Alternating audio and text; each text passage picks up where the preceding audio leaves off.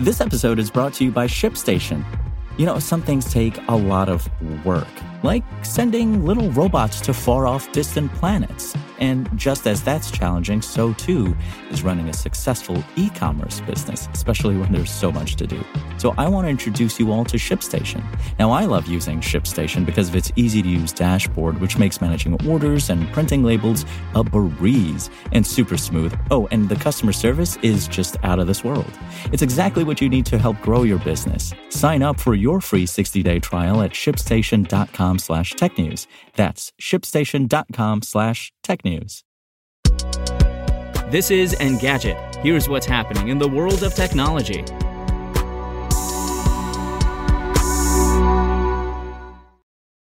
It's Wednesday, February 2nd.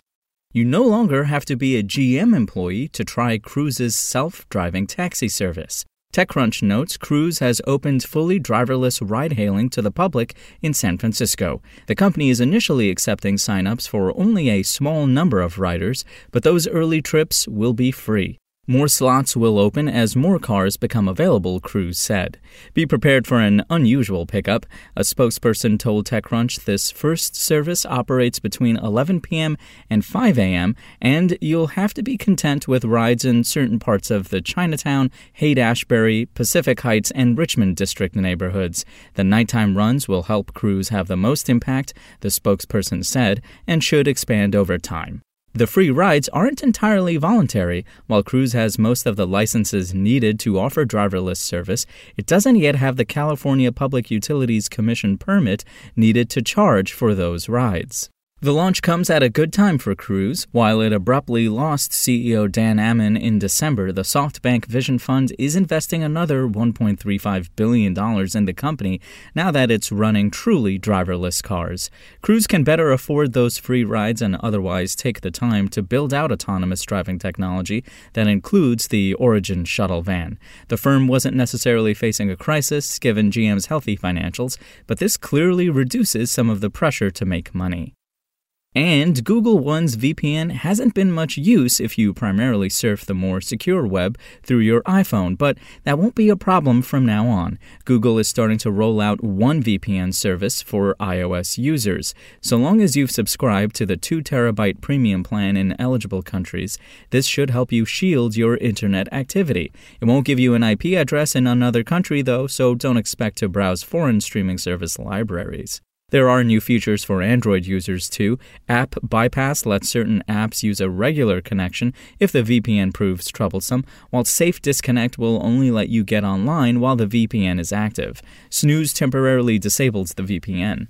Google One Premium costs $10 per month and is currently available in 18 countries, including the US, Canada, and the UK.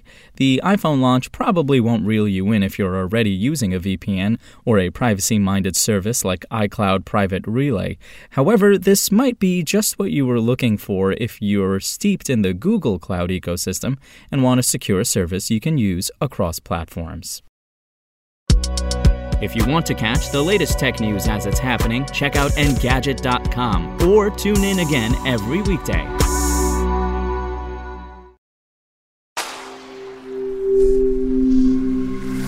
Spoken Layer.